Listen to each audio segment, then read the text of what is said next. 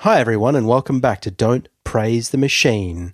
This is episode number 66660. Pow. I'm John Maloney and I'm here as always with my pod brother Alexander Holland. Hi, everybody. Thanks for having me in your ears. This is probably my last right up front. This is probably my last pod, everyone, because you might be able to hear that I've got a little bit of a telltale hoarseness in my voice, a bit of breathiness, because I've got COVID. Yeah. I finally did it. At long last, one of us has contracted Karonki Bonky. The Karonki Bonky. I was trying to think of I was going to tease you because I was thinking it's just another example of Maloney being completely behind the trends that he's chosen that's to true. get COVID like way after it's out of season. It's actually pretty much on cue for me, like about 2.5 years after everyone else has done it. I'm like getting COVID and watching Breaking Bad. Oh, have you guys seen The Wire? I'm looking at you on the Zoom video, and for anyone who obviously can't see John, he's got a faux hawk. He's got a faux hawk, and he's with frosted tips. Yeah, I got my frosted tips and my COVID. He's wearing a Linkin Park t-shirt. Have you guys heard of COVID and nu metal? He's just occupying himself with a fidget spinner. I'm just chasing Pokemon. So get Coney. Yeah, yeah, exactly. And he's going sending me all these. I think we can make a difference, guys. Sending me all these photos, going, look at me planking everywhere, Al. He's planking, he's doing the ice bucket challenge, he's getting COVID. Yeah, exactly. Listening to Gangnam Style. That's right. He's doing that horsey Gangnam Style dance. Hoop Gangnam Style. I made a little, actually ages ago, I made a list for the podcast. I'll see if I can find it, of like things that had similarly passed me by, but there are things like that. Like, I never watched Avatar until lockdown. I just was like, oh yeah. I haven't seen it either. What'd you think? Worth my time? Probably not. Like it's not gonna change your life. It is kind of cool, but I'm glad I held out as long as I did, because I probably enjoyed telling people I hadn't seen it more than I enjoyed eventually seeing it. Right. And also, like, things like Crazy Rich Asians, I never watched that. I probably never will watch it. And obviously all the Marvel movies, I enjoy very much not being part of that, as we've discussed on the show. But I've decided to get on the COVID bandwagon. Yeah. And I've really gone in hard. Like, I had a weak positive initially, but then the day after I got a real strong one, and I said Jacinda's got it as well, and I said I'm getting it real hot and strong, and I said, what sort of symptoms are you getting? And she was like, tiredness, bit of achiness, bit of like congestion. And I was like, yeah, I'm getting a little stronger than that. Are you getting like, I just feel like I want to attach myself to something and force it to make thousands of copies of me. You know what I'm saying? Getting like, I think it's getting a little bit like in The Fly, where it starts to influence my behavior. We deliberately avoided talking about COVID throughout most of the podcast because it was meant to be a bit of respite from the news cycle. We decided, despite our strong opinions on everything, we both decided not to have a culture war podcast. And part of that included not doing a ton of talk about COVID. And now you've got it. And this is the most COVID we've ever done. It's true. It is. Yeah. So thanks everyone for 60 episodes. We'll see how we go. I want to put the feelers out and say, I always say, guys, Instagram account, email us at don'tpraise@aol.com. We're looking for a brand new host. We're looking for somebody that's probably got strong COVID antibodies by now, has got it once or twice. Yeah. Yeah, the producers of the show have said to me, look, it's not even about the fact that you've got COVID and you'll recover, but we can't afford to have someone who's going to continually get sick. We've got to get someone with antibodies in here who's not going to miss a beat. And, I've got to take a back seat for a while. Got to shut down and retool. So I asked you to write out a little handover document for the next host, the kind of duties that they'll have and what their expectations will be, what they'll be responsible for. Yeah. John's written like AI companion. You got to be across the AI companion space. Yeah, I gave him my Quent's password. I gave him a couple of thread through ideas. Gave him the address of the Brunswick Spiritual Lyceum Church. It's a full dance. It's a full-time job. You were just weeping as you did all of this. Take care of her. I love the cast so much. I tried to negotiate with HR to keep a little thread through guest spot, and they were like, "Nah, people have had enough of thread throughs." Take care of Al, will you? He's a good kid. And we wish you the best. On to the show.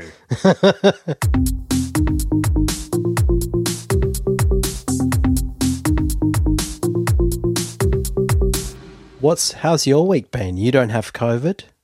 No, I've never had it. Maybe we should let everybody know that COVID has been terrified of me. Yeah. Because what I would do, and I think this is, people had their various suggestions about how to avoid it, masking, vaccines, forget about that. I'll tell you what you do is every time you are around people, all you do, I would just take my shirt off and flex my muscles and like a bodybuilder on stage. Yeah. I would take my shirt off and I would take my pants off and I'd have a little bodybuilder's competition golden shiny G-string on. And I'd say, "Gello, this COVID, is this really what you want to be wrestling with? Here I am." Boom, boom. And then I would play "Rock You Like a Hurricane" by Scorpions really loud. I'd carry a Bluetooth speaker around with me. Yeah. I'd hop up on. There'd be a kitchen table, or sometimes I might be taking public transport, so I'd hop up on the bench at the train station. Yeah. I get on my gear off. And I have my little golden G-string and a little number attached to it, like I was in a bodybuilding competition, and I play "Rock You Like a Hurricane." Here I am, rock you like a hurricane. And I'd flex all my muscles and say, "You really want to come into this house, COVID? You think you can beat this kind of fitness?" And I never got it because I think COVID knew it had met its match. Yeah, that, or maybe that just took care of social isolation for itself.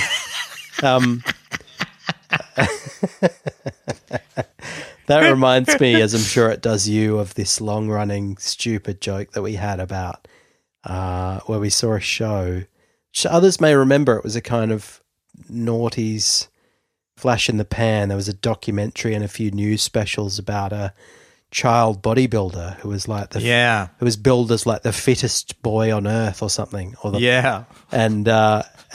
it was just you pick up the newspaper, pick up the TV guide, and go, "Oh, fittest boy on earth is on television tonight. I do think that's something I want to check out." Yeah, I wonder how fit a boy can be. That's nothing wrong with that. I don't need to be on any kind of watch list. Yeah, there was this strange phenomenon where I think it was American. I'm not quite sure now. Probably look it up. Yeah, that's probably true. This might want to be pretty careful with this Google search. That's true. Very better fit you than me. Boy. Very fit boy. Warning. World's fittest and youngest boy. Just redirects you to the FBI page. World's strongest boy. Oh, here he is. He comes straight up. World's strongest boy. So weird looking. I don't want this. This is not what I want. What's his name? Talk us through. Nicknamed Little Hercules. Yeah, that's the one. And it's one of these articles, because this was so long ago. It's one of these "Where Are They Now" articles. Oh yeah. What a healthy start to life. Yeah, child bodybuilder Richard Sandrak, who was once dubbed Little Hercules, is living very different nowadays. He looks like he's got a fairly normal physique now, so it looks like just grew into it. Yeah, but it looked like something was very wrong, because he had like a male bodybuilder's body with boy head. This Sport Bible article says world's strongest boy, nicknamed Little Hercules, looks very different now. And then there's just a photograph of a gravesite, which is kind of sad. It's just a tombstone. That's an insensitive, like, why not just say he passed away? He doesn't just look different. Have a look at, I'm going to send you, have a look at how Sandrak's looking doughier than me these days, which I love. He is. Look at that. The world's strongest boy has got dad bod now. Yeah. Little Hercules has become just kind of big chonk, just a big loaf of bread. We want to say thank you, Sandrak, for the memories of... Yeah, friend of the show. Friend of the show. Big Sandrak. And we want to say thank you for giving us the enduring image of a tiny boy with a big head and a man's body, which... Imagine this. I'm going to send you another classic Sandrak photo from the golden era. Imagine this. Oh, no. Just have this as a huge poster on your wall. Jesus Christ. Yeah, it's funny how well I remember that, because it's such a disturbing image. Yeah, because his head's because he obviously has a boy's head, but also it's the ratio of his head to body size that is creeping you out. You go, his head is way too big for that body. It is too big. And he's very, I don't know. I don't feel like describing the body of a boy, but he's very muscular, and I just wish him the best. And I'm glad he's turned out to be just a doughy regular man. Yeah, because that's pretty much, if you start life as a boy Hercules, then I'd say ending up without body dysmorphia is that's pretty true. Much actually, best case scenario.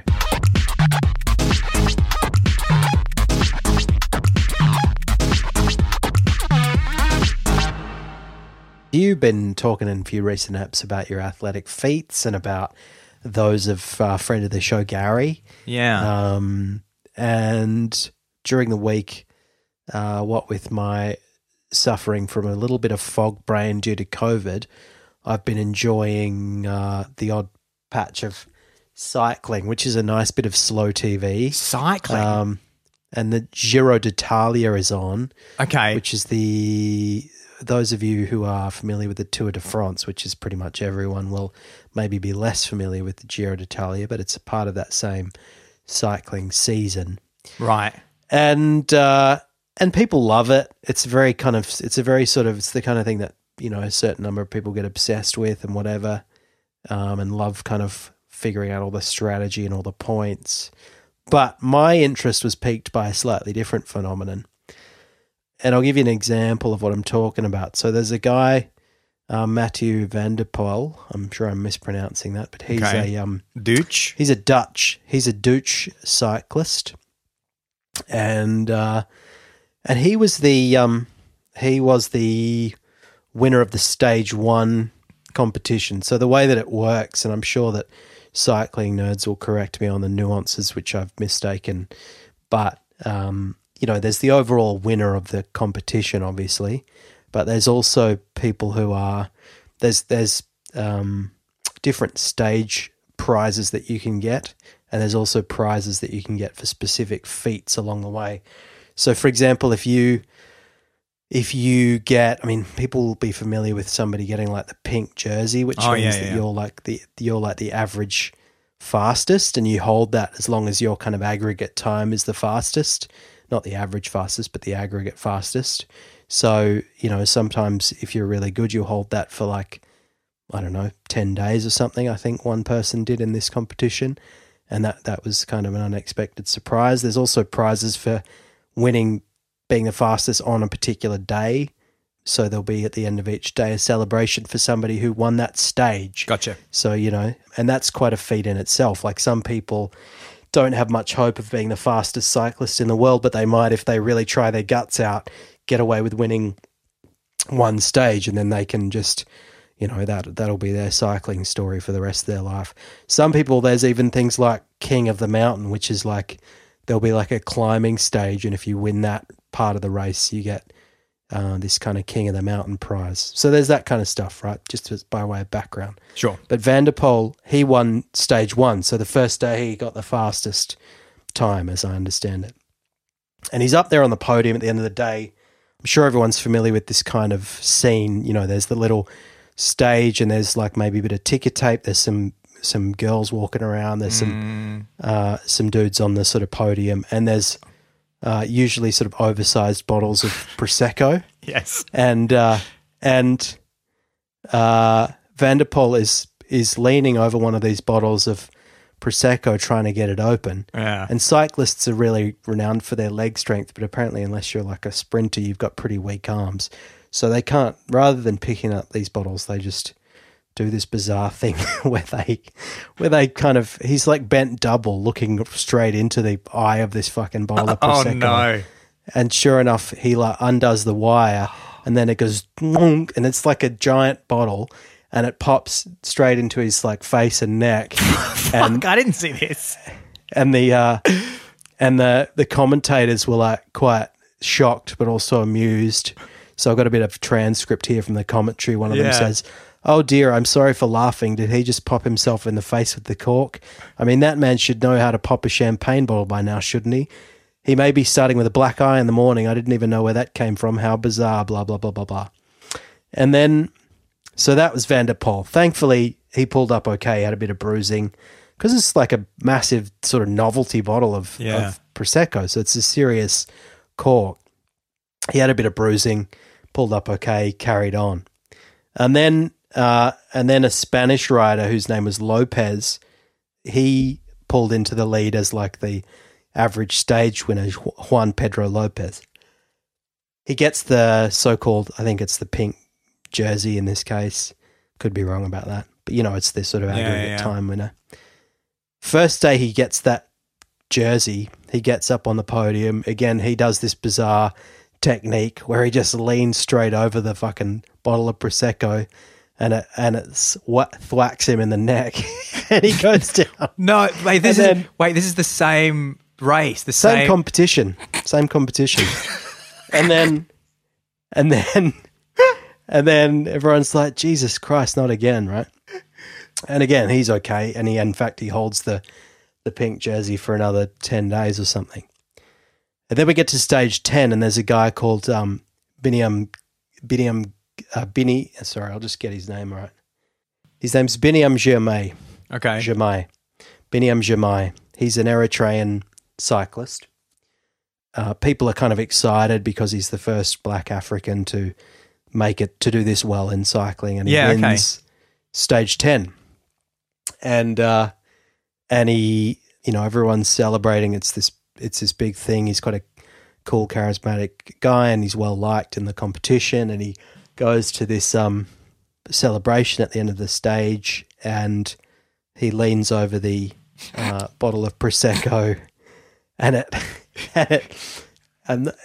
poor bugger, it gets him directly in the eye, and he has to, and he's putting on a brave face, kind of waving and cheering. Everyone's cheering and whatever. And he's seen this happen to the two previous. Like, I suppose he must have. Yeah.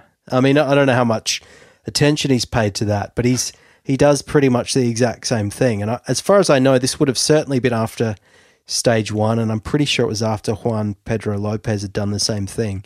And then Jimmy does it to himself, gets himself directly in the peeper, and he does an injury to the bruises the area immediately behind his eye, which can be quite serious. Gets taken off to hospital to look at it after he's kind of done a little bit of celebrating. And then the next day he says, look, I'm sorry, but I'm going to have to pull out of the fucking competition because I've injured my eye celebrating this stage win. And so now the people who are running the Giro d'Italia are like, why the fuck does this keep happening, right? And they realize that part of the problem is they've got these giant novelty bottles of Prosecco sitting out there all day in the sun because it's kind of become part of the like stage dressing of the event. I think that you have these kind of very celebratory looking stages, and there's these giant bottles ready to be popped by whoever wins the stage for that day. But if you leave a bottle of Prosecco, particularly a giant one, out in the sun all day, then the pressure's going to build up, and then when you unwrap the wiring and get ready to pop it, it's going to be a bit too ready to pop, and it might be doing so with so much force that it injures you and forces you to withdraw from the competition. So now they've just started doing this slightly piss weak thing where they just uncork the bottles before anyone gets there. Yeah, and then the competition winners will just kind of, put their thumb over the lid of it and give it a bit of a spray in the audience's faces and whatever. But I just couldn't believe that, because I was just like, come on, like, surely, I don't know, like, I know that this isn't a key part of what they're thinking about or doing when they're competing, but it doesn't have to happen too many times, you'd think, before you'd start thinking like, maybe you'd say to them, look, just be careful that when you open, I don't know if you've ever opened a bottle of champagne before, but you're not supposed to point it directly into your face when you do it.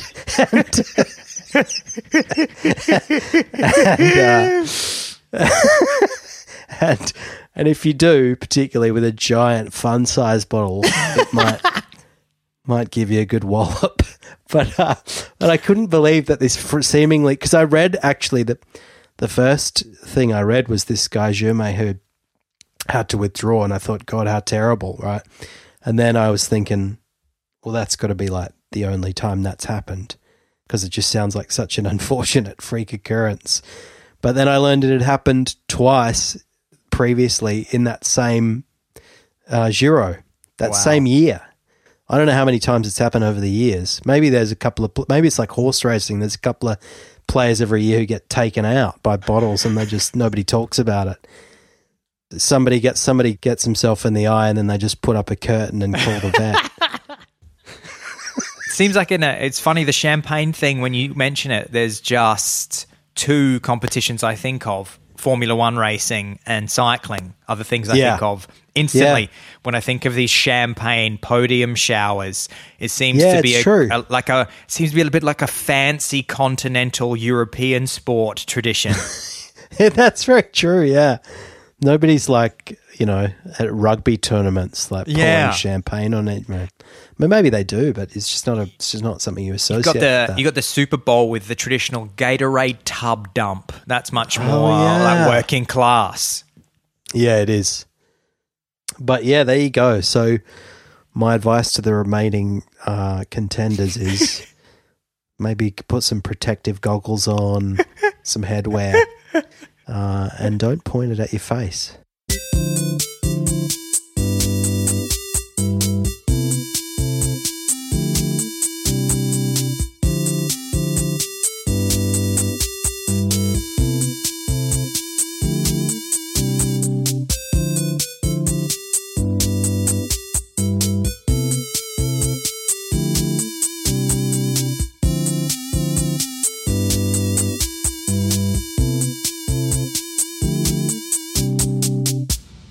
Some of my friends will know, because I bang on about it a little bit.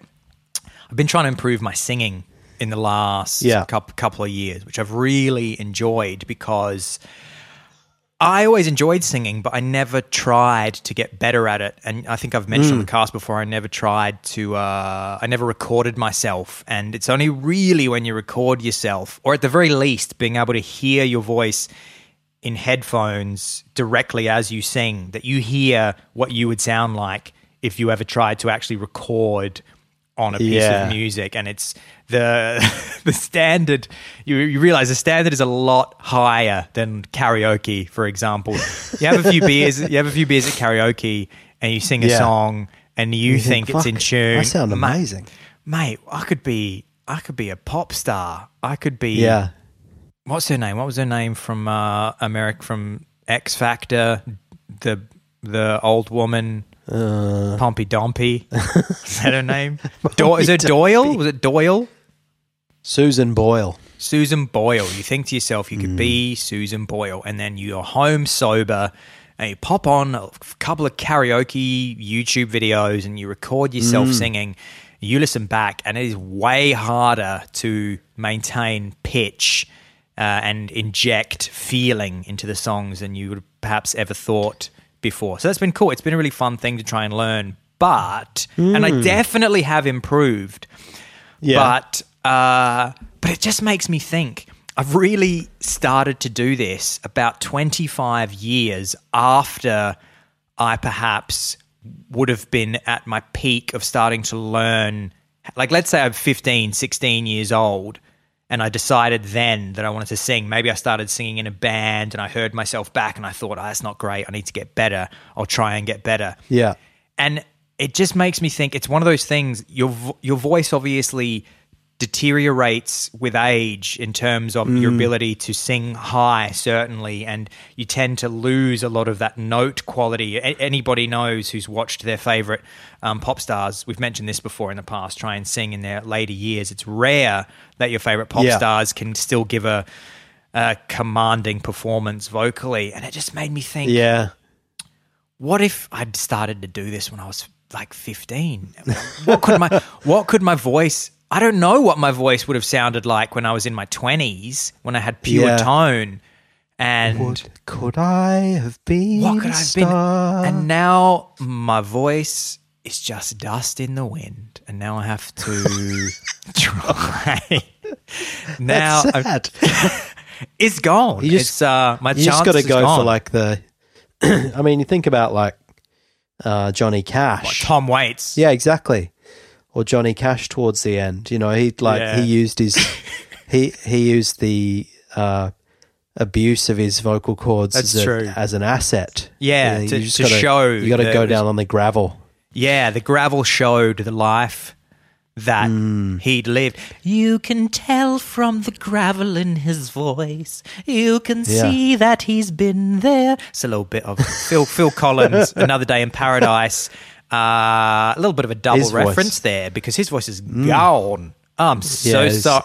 Phil, I say, Phil, get behind the drums again, mate, because that voice is gone. But get behind the skins. That's where do you know he's, just a little aside, do you know, I don't know a lot about drumming. Do you know that drummers say that Phil Collins is one of the greatest drummers of all time? Really? Yeah, man, because I think he was a drummer in Genesis before he was a singer. And Peter Gabriel. He's a skinsman. He's a skinsman. A lot of his, I'd say virtually all of his hits are programmed drum machines when you think about it, which is strange that one of the world's greatest drummers in the world ended up being one of the greatest and most successful pop stars of all time as a singer-songwriter and then using drum machines. Man, we've got to do a Phil Collins episode. Yeah, or maybe just a separate cast. But he was like, Collins cast. The Collins. We got the Hay cast already. We got the Collins cast. And I mean, maybe he was just like, nobody's going to be as good as me, so I'll just have to get a machine to do it if I can't do it. But I think you're right. I think I could probably invest in my gravel and then just go to karaoke and I could just sing all of these beautiful something like "I Want It That Way" by the Backstreet Boys, where all of the value in the performance comes from the beautiful tone of their voice, and just be like, you are my fire, my one desire. There's got to be a market for it. Can't you hear the gravel in my voice? Can't you hear the pain? I've been places. I've felt things. Yes, I know it's too late, but I want it that way.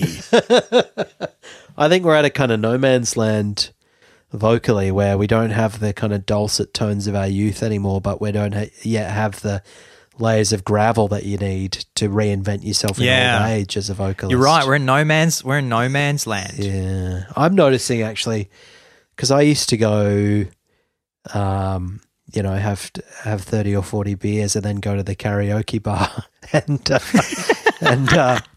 and then when I was in my early 20s, and I remember like people coming up to me afterwards being like, "Man, that was great." Just various kind of Adelaide barflies tearing up at my rendition of Sitting on the Dock of the Bay. And now, but you sung on a friend invited you to sing at his wedding.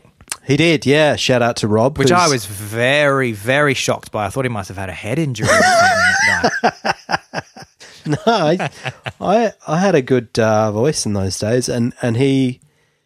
Both Rob and his brother Andrew are listeners to the podcast, so shout out to both of them. But that was a wonderful experience. Although I did find that the difference between being half cut at 3 a.m. at a bar in East London and being at a wedding unmiked in front of an audience in broad daylight, stone cold sober, fairly stark. And I'm not sure that I think for the first verse, my vocal cords were somewhat constricted by the sheer panic that I was experiencing. But then I relaxed into the performance, and it was great. It was a great opportunity and great fun. I was me and a guy whose name I unfortunately have forgotten on the Glockenspiel. Just the two of us. Oh, cool.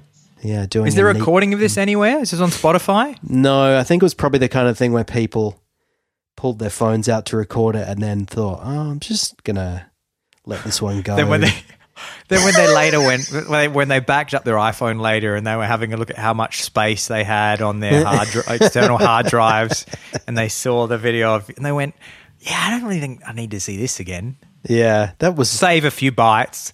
I could probably save a few bytes by just dragging this into the trash. I'll just save a few bytes. Yeah, I think they probably thought, John's not going to want to see this, so I'll just get rid of it.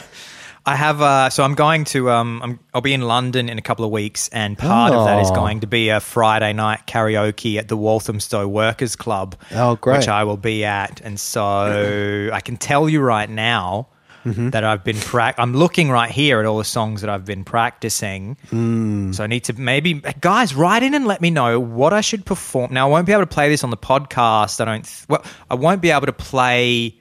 I can probably play the audio if I get somebody to record a video of it. Yeah, I can probably play that on the podcast without any kind of AI picking up. That that should be fine. So, guys, what should I sing? We'll do a poll. John on Instagram this week. Why don't you do a poll midweek and ask what song should Alex sing for karaoke at the Walthamstow Workers Club karaoke? That's a great idea. And I'm going to tell you right here. E17 is the obvious choice. Exactly. all right, everything's going to be all right. I could do that. So we got, I'll tell you the ones that I'm okay at. Better Be Home Soon by Crowded House.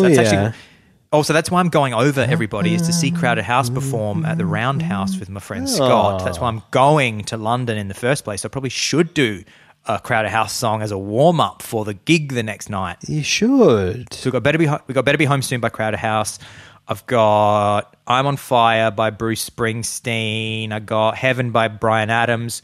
We got Don't Dream It's Over by Crowded House, A-Team by Ed Sheeran. We got Fall at Your Feet by Crowded House, Forever Young by Alphaville. That's hard, Forever Young. It gets quite high.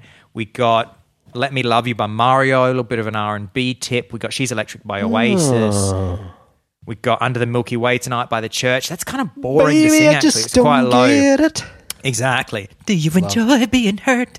I know you smell the perfume and the makeup polish. You don't believe his stories. So there's that one. We got There She Goes by The Lars, which is a classic UK tune. Lovely. Yeah. Yeah. And then we got Heaven Knows I'm Miserable Now by The Smiths. Beautiful, and cheerfully. One of your absolute favourites, John, which I added to my repertoire this week, which is fun to sing and is not that crazily difficult, is Walking in Memphis by Mark Cohen. Oh, yeah. Touchdown in the land. We used to sing, Saw the ghost of Elvis, a union you never knew. Followed him up to the gates of Graceland, and I watched him sluice right there. That's right, that's what he used to say. We used to sing, I watched him sluice right through. There's chunks of Elvis's ghost going through the grating. And I watched him sluice right through. So that's going to be me at the Walthamstow Workers Club, and we're going to do a poll, and we'll see which ones you guys want me to sing. Yeah, come on, guys. Give them a little challenge. Give me a deep challenge, and I'm going to keep at it, you know? I'm going to give you something from, like, Madam Butterfly. Oh, God. Yeah, my friend Jess, shout out to Jess, who I've spoken about previously on the show, is probably the strongest karaoke performer that I know. Oh, wow. She does real challenging ones, like she's a soprano, I think, so she does a bit of Kate Bush, Wuthering Heights by Kate Bush. Man, which is that's a lot of acrobatics in there. Holy shit. Yeah, it is. It's almost so good that it's like kind of spoils the fun for everyone else. It's a bit like a professional football player turning up at a suburban match. Yeah. Okay, so that's the karaoke bit. That's the karaoke bit. Should we end? I'll add this bit as well. I'll keep this bit in as well. Or we go, that's the end of my talking about singing bit. And now organic. Now I'm gonna play the little dubby techno song that I made that always goes before the outro. It always goes then on this bit right here. And then ready. And then just cut it off and it says here. Just after right, and then We'll be back right after this bit with the outro of the show.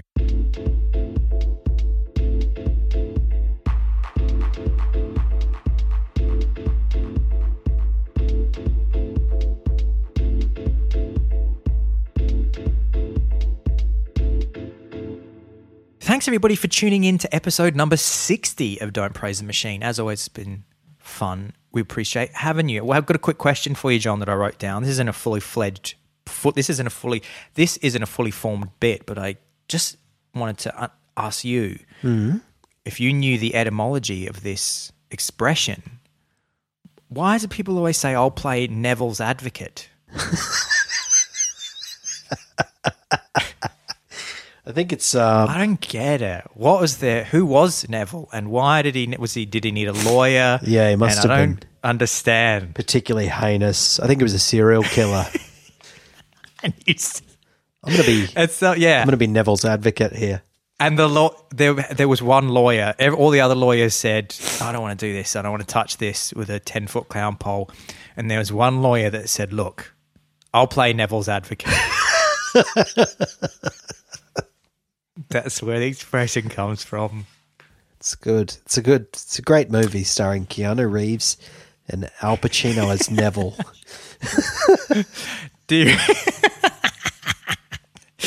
you have anything you want to say for the end? Yeah, I want to say thanks everyone for cheering up my COVID-riddled heart and warming my cockles. And I'm going to see you next time on episode 61. 61. I have two music recommendations. The first one, I've said some weeks ago that I was going to listen to the 4 Smiths studio albums and tell you which one is the best. Yeah. The best one is, I mean, they're all fantastic. They've all got a lot of amazing songs on them, but the one with the most amazing songs is The Queen is Dead. The Queen is Dead, which is the 3rd studio album by the Smiths, released on the 16th of June, 1986. I mean, listen to this. You're talking Frankly, Mr. Shankly. You're talking I Know It's Over. You're talking Cemetery Gates, Big Mouth Strikes Again, Boy with a Thorn in His Side. There Is a Light That Never Goes Out, perhaps the Smiths' best-known song. And Some Girls Are Bigger Than Others, all on one disc. All on one disc. Get out of town. Maybe we can tell that stupid Some Girls Are Bigger Than Others lyric change that I used to sing to you, John, which was... I'm not sure.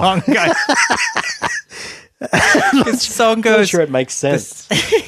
The song, the Smiths' "Some Girls Are Bigger Than Others." The lyrics just go, the chorus goes, "Some girls are bigger than others."